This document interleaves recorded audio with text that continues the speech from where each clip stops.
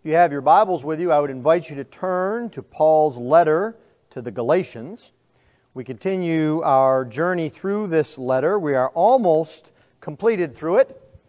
This is the penultimate sermon, which if you know your grammar and your foreign language means it's the second to last sermon. It's not the ultimate sermon. That will be delivered by Kurt on the final section of Galatians chapter 6. But our text this evening is in Galatians 6, verses 6 through 10. If you would please give attention to the reading of God's holy word. For the word of the Lord is completely inerrant. The word of the Lord is completely sufficient. And the word of the Lord is completely authoritative. Galatians chapter 6, beginning at verse 6. Let the one who is taught the word share all good things with the one who teaches. Do not be deceived. God is not mocked. For whatever one sows, that he will also reap. For the one who sows to his flesh will from the flesh reap corruption, but the one who sows to the Spirit will from the Spirit reap eternal life. And let us not grow weary of doing good. For in due season we will reap if we do not give up. So then, as we have opportunity, let us do good to everyone, and especially to those who are of the household of faith. Thus far the reading of God's holy word. Let's pray for His blessing upon it. Lord, we ask that you would reach us with your word, that even as we look to your eternal word that is written to us for our good, that we would be changed, that we would be formed more and more into the likeness of our Savior Jesus Christ. This we ask in Christ's precious name. Amen.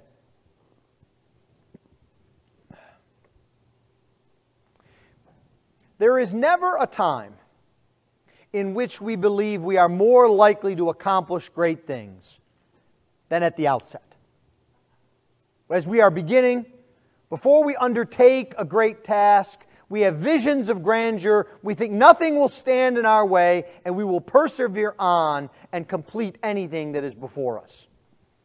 A good example of that might be if you've ever taken a long trip with the family in the car. You know you're going to try to drive 12 or 14 hours, and you say to yourself as you get into the car and you grab the wheel, we're going to stop very infrequently for breaks, we're going to keep going on, we're going to stay in traffic, and we're going to get ahead of pace and be exactly where we need to be. And then as the hours go on, you begin to say to yourself, oh, I need a break. Oh, I'm never going to make this. And maybe there comes a point where you just say, before you've reached your destination, I think we just need to quit. Quick, get on your phone, look and find us a hotel. We really need a hotel. I just need to stop and be done. This happens to people. In the stress of life, in the difficulties and challenges, we're tempted to quit. This can even happen on a place as dangerous as the battlefield. We hear stories of soldiers in the midst of a battle with bullets whizzing around them and explosions around them. They drop their gun, they take off their helmet, and they say for all to hear, I quit. I'm done. Now, I don't advise that. It's not very safe. And I think that's also true of other things, especially in the ministry. But this is not abnormal. If you have grown weary in doing good, as Paul talks about, if you have been tempted to quit, if you have found a time in which you've said, I need to just put this all behind me, you're not alone. There's a dirty little secret that most pastors quit on most Mondays. Now the good news is, by Monday afternoon or Tuesday morning, they're raring and ready to go for the rest of the week. But we can grow weary. And Paul gives us encouragement here from the Lord. The very first thing that I want us to see here and to be comforted by is that God knows that we grow weary. God knows our context. Now, do you see this passage which talks about growing weary? Do you see the context that it's set in? Paul is speaking to those who are spiritual. He's not speaking to those who are caught up in sin. Remember, last week we looked at the beginning of this chapter, and Paul said, "Brothers, if anyone is caught in any transgression, you who are spiritual should restore him in a spirit of gentleness." Paul's talking to those who are spiritual, those who are encouragers, those who are helpers. He's not talking to those who are caught in sin, mired down in the challenges of life. He's talking to those who in chapter 5, he's encouraged to continue walking by the Spirit. So, it's not those who are unprepared for the Christian life who grow weary. It's those who are engaged in the Christian life and in the ministry of the Christian life who tend to grow weary. It's not for sub-Christians or lazy Christians that they need to be told to buck up, stop saying that you're weary, stop complaining, and press on. No. There's no shallow faith here. Paul is speaking directly to those who are strong and involved in ministry. Now, there is no reason for Paul to address this concern at this point in the letter unless it was a logical problem that would occur naturally. Some commentators see this section and they wonder why it's here, as if maybe it's some kind of general maxim that Paul wants to get off his chest. He just sticks it here in the end before he's done, almost like a kind of postscript. But I don't think that's how we should read this. We should take a more natural reading in that Paul knows that as we are involved in following the Lord Jesus Christ and in conducting ourselves in the ministry of the Lord's church, we are going to grow weary. Paul's concern here is not for those who have a show of faith, but who fail to fulfill the law, as it were. But his concern is instead for believers who are doing what God has commanded, but who are disheartened and tired. Now, the language points to this. Look with me at verse 9. "And let us not grow weary of doing good." Now, this grammatically is what is called a present participle.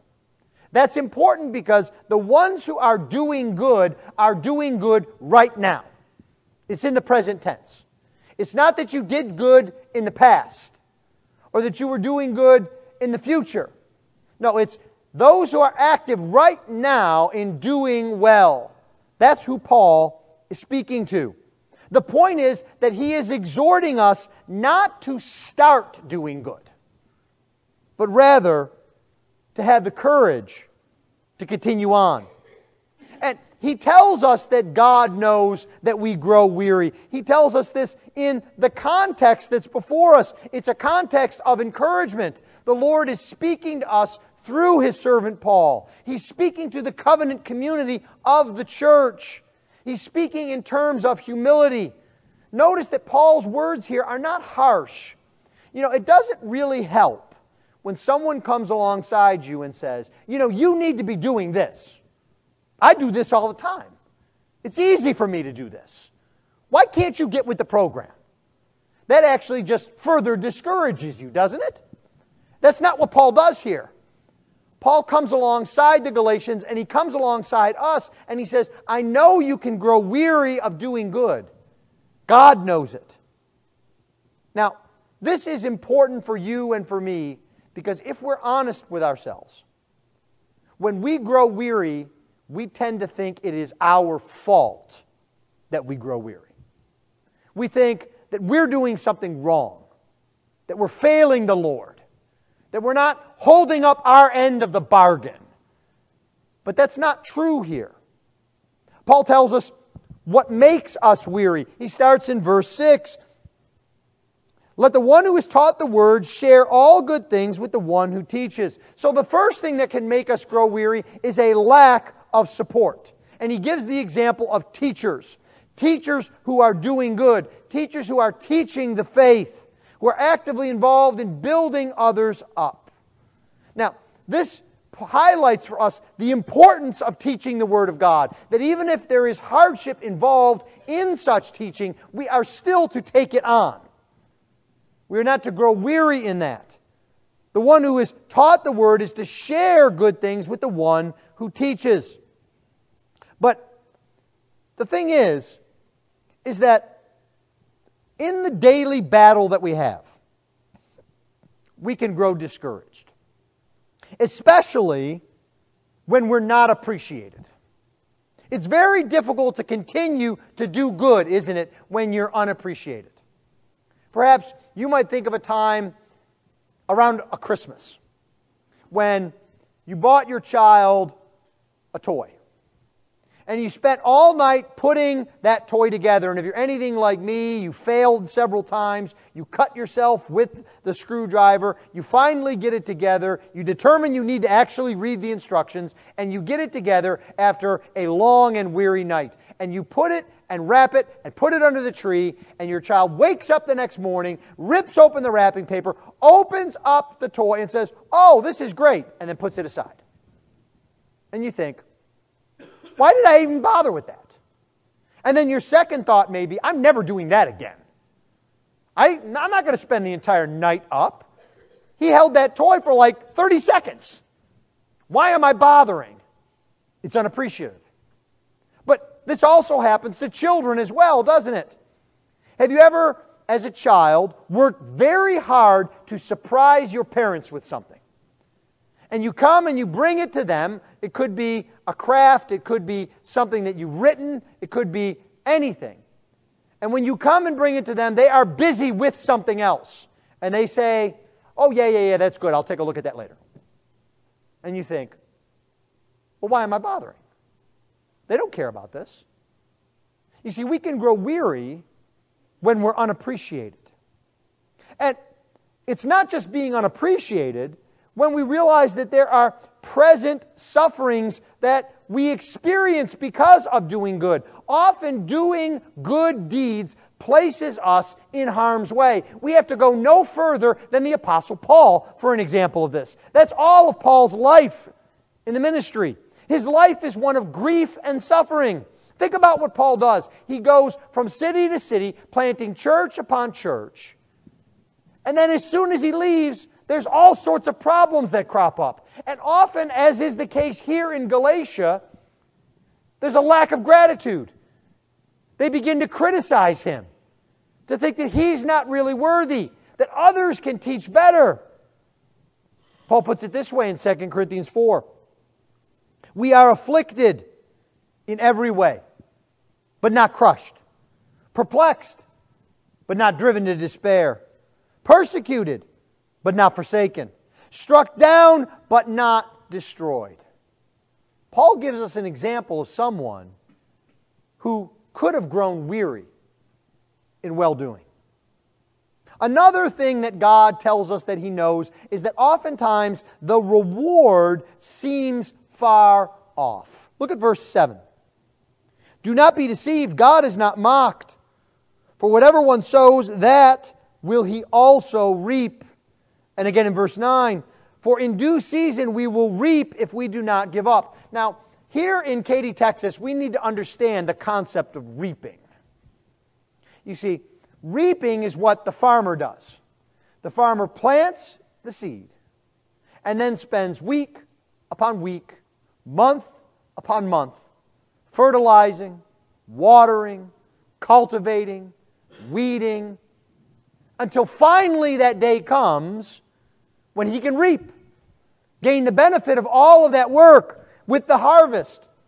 You see, we're used to reaping immediately.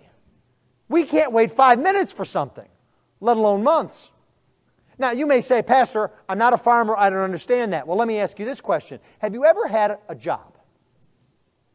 And have you ever had a job, like most jobs, that pays in arrears? You know what I mean by that? You start a job full of energy and ready to go, and you work hard. Perhaps you even work overtime that first week. The end of that first week comes, and the boss comes and passes out paychecks to everybody but you. Why? Well, because you're paid in arrears. You have to wait until the next week to get your paycheck for the week before. You've done all that work, and you've got nothing to show for it. Now, if it's your first job and you're not used to this, you may give up. You may say, what am I working for? I wonder if I'm ever going to be paid. But you see, we have to look forward to the reaping that will come. The hard work is there in the beginning. And we need to have patience. That's what James tells us in James chapter 5, verses 7 through 11. And this is especially helpful for us as Americans. As modern Americans, we are not used to waiting for anything. When was the last time you complained about how slow your phone was because you pressed to open an application and it took all of 3 seconds to open instead of instantly? We complain about these things. That's who we are. It's what we're used to. Well, God knows that we grow weary. But He also blesses us and helps us because God gives us the means not to grow weary. He doesn't leave us to deal with this by ourselves. Let's look again at verse 9. And let us not grow weary of doing good, for in due season we will reap if we do not give up. Again here, the tense of the verb is crucial. We will reap. It's a future tense. Paul could have said, we may reap.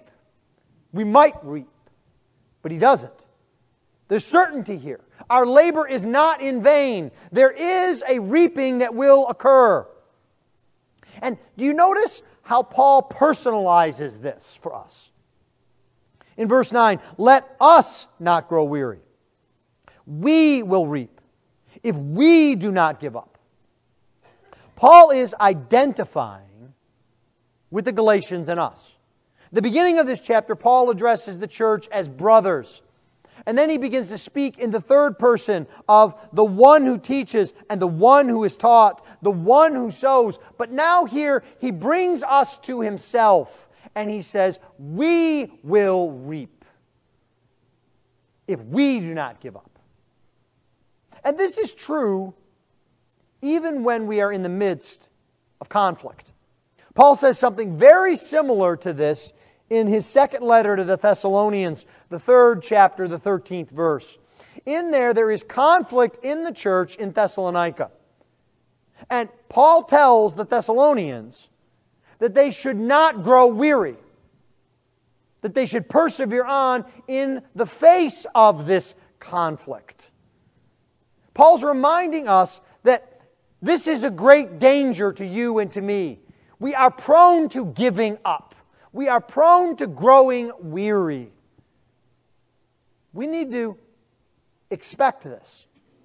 And at the same time, don't expect that the church will be different than other places in your life.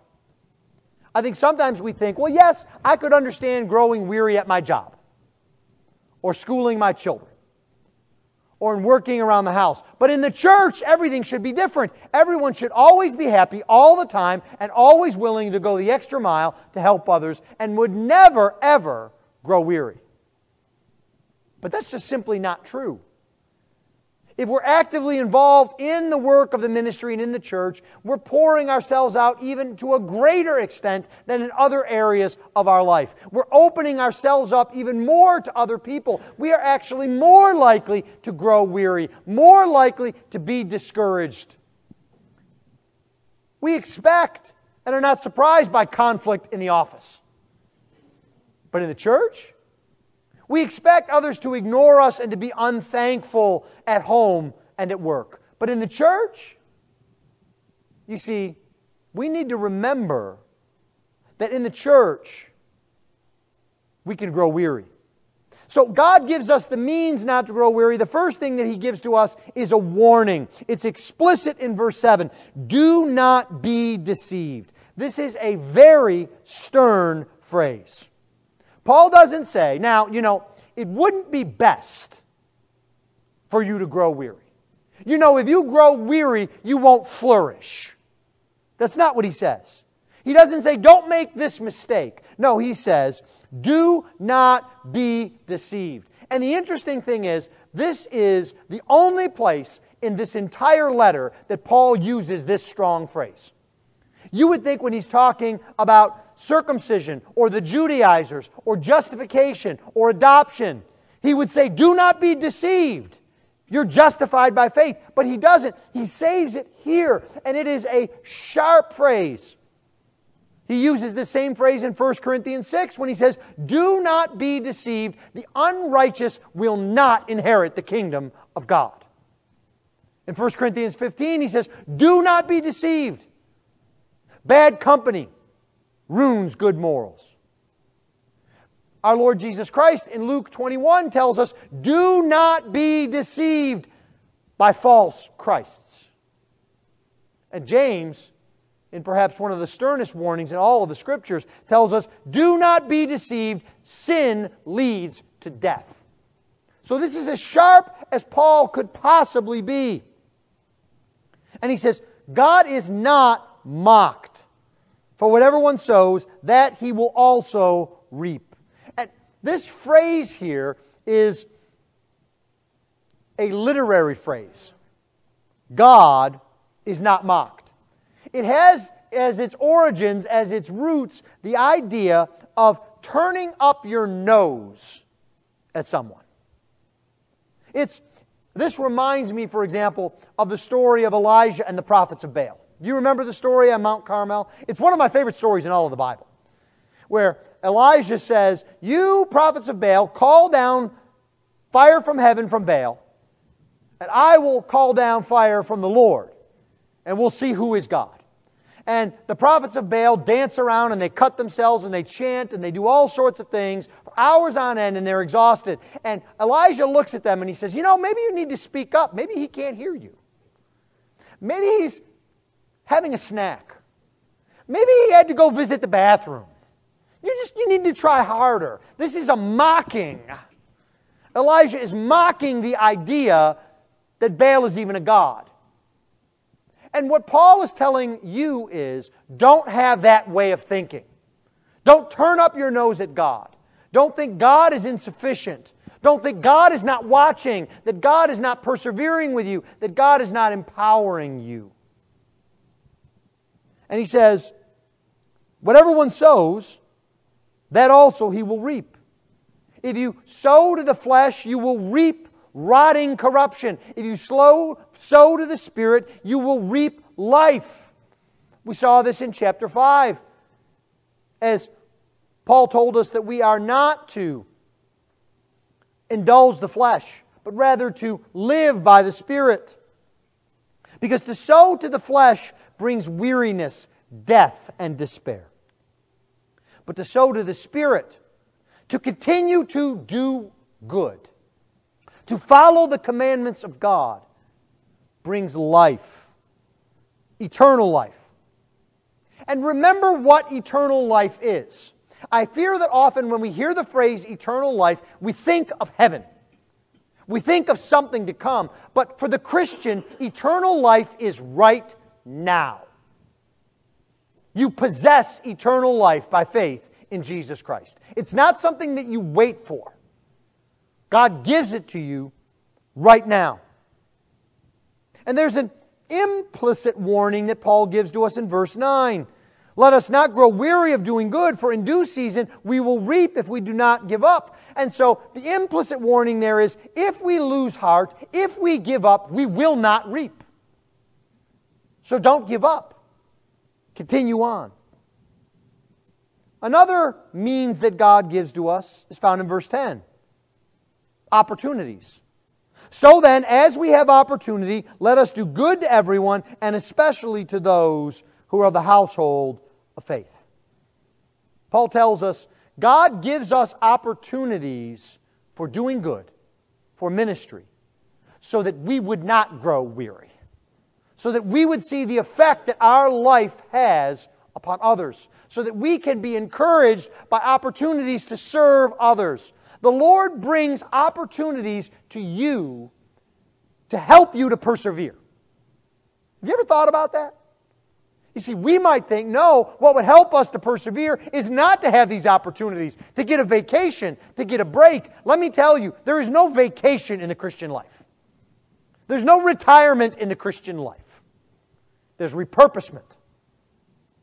And so we have opportunities from the Lord, ministry within the church, ministry without the church.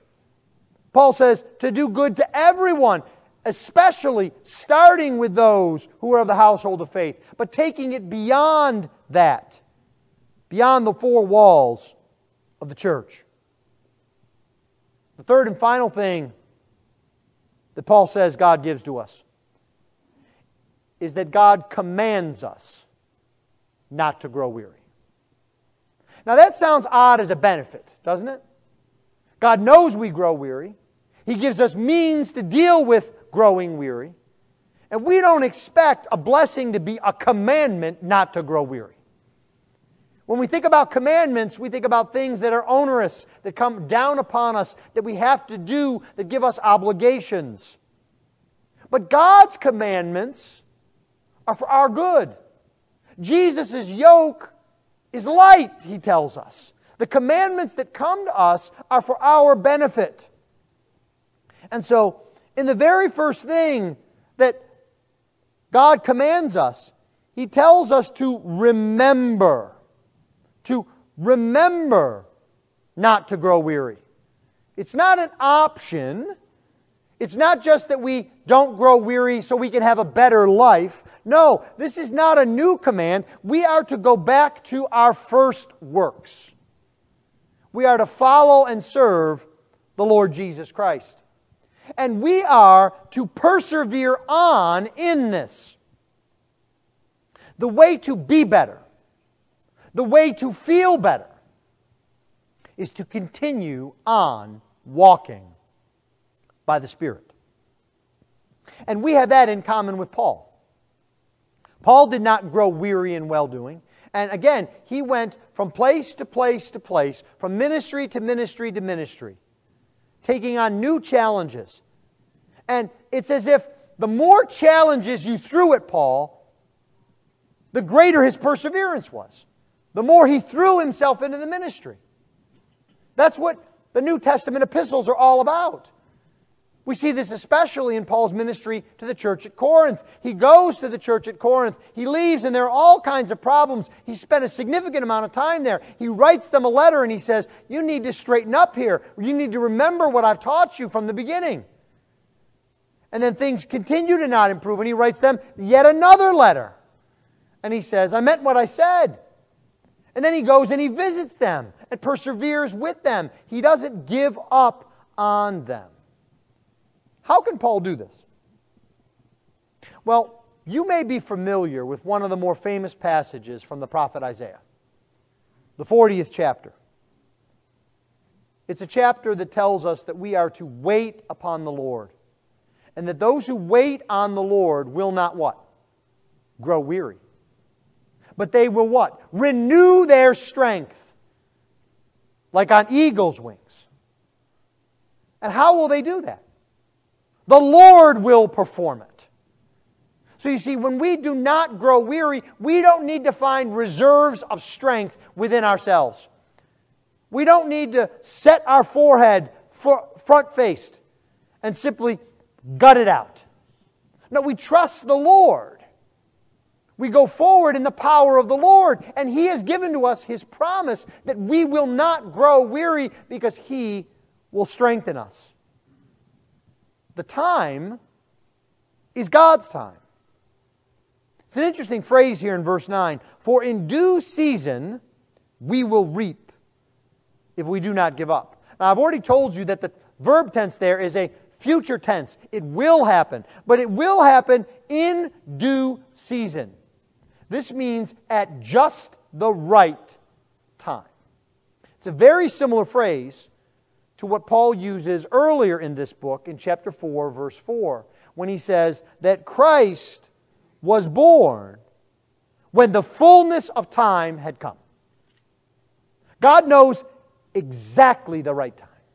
This word here for time is actually an interesting word for time. It doesn't mean the clock on the wall time. It's the word that we get our English word crisis from. It's just before the point of despair. God knows the right time. Now you may say, but I'm not sure I can make it, Pastor. Well, let me ask you this. If the God who knew the exact right time to send His Son, how could He not know the right time to keep you from weariness? If He knew the exactly perfect time to send the Savior of the world, how could He possibly be ignorant of your circumstances and your need? Well, God commands us to remember, to persevere on, and to finish well. You see, it is only those who are not fainting, those who are not giving up at the time, again, a present participle, they are the ones that God strengthens. We have to finish well. There's a story in the Bible that if you don't know it, you need to become familiar with it. Maybe you know a man in the Scriptures by the name of Demas. He's a man that we meet multiple times in Paul's ministry. The first time we hear of him is in the book of Colossians chapter 4, where Paul says, Luke the beloved physician and Demas greet you, he says to the Colossians. And then when he writes his letter to Philemon, he says, Epaphras, my fellow prisoner in Christ Jesus, greets you, as do Mark, Aristarchus, Demas, Luke, my fellow laborers.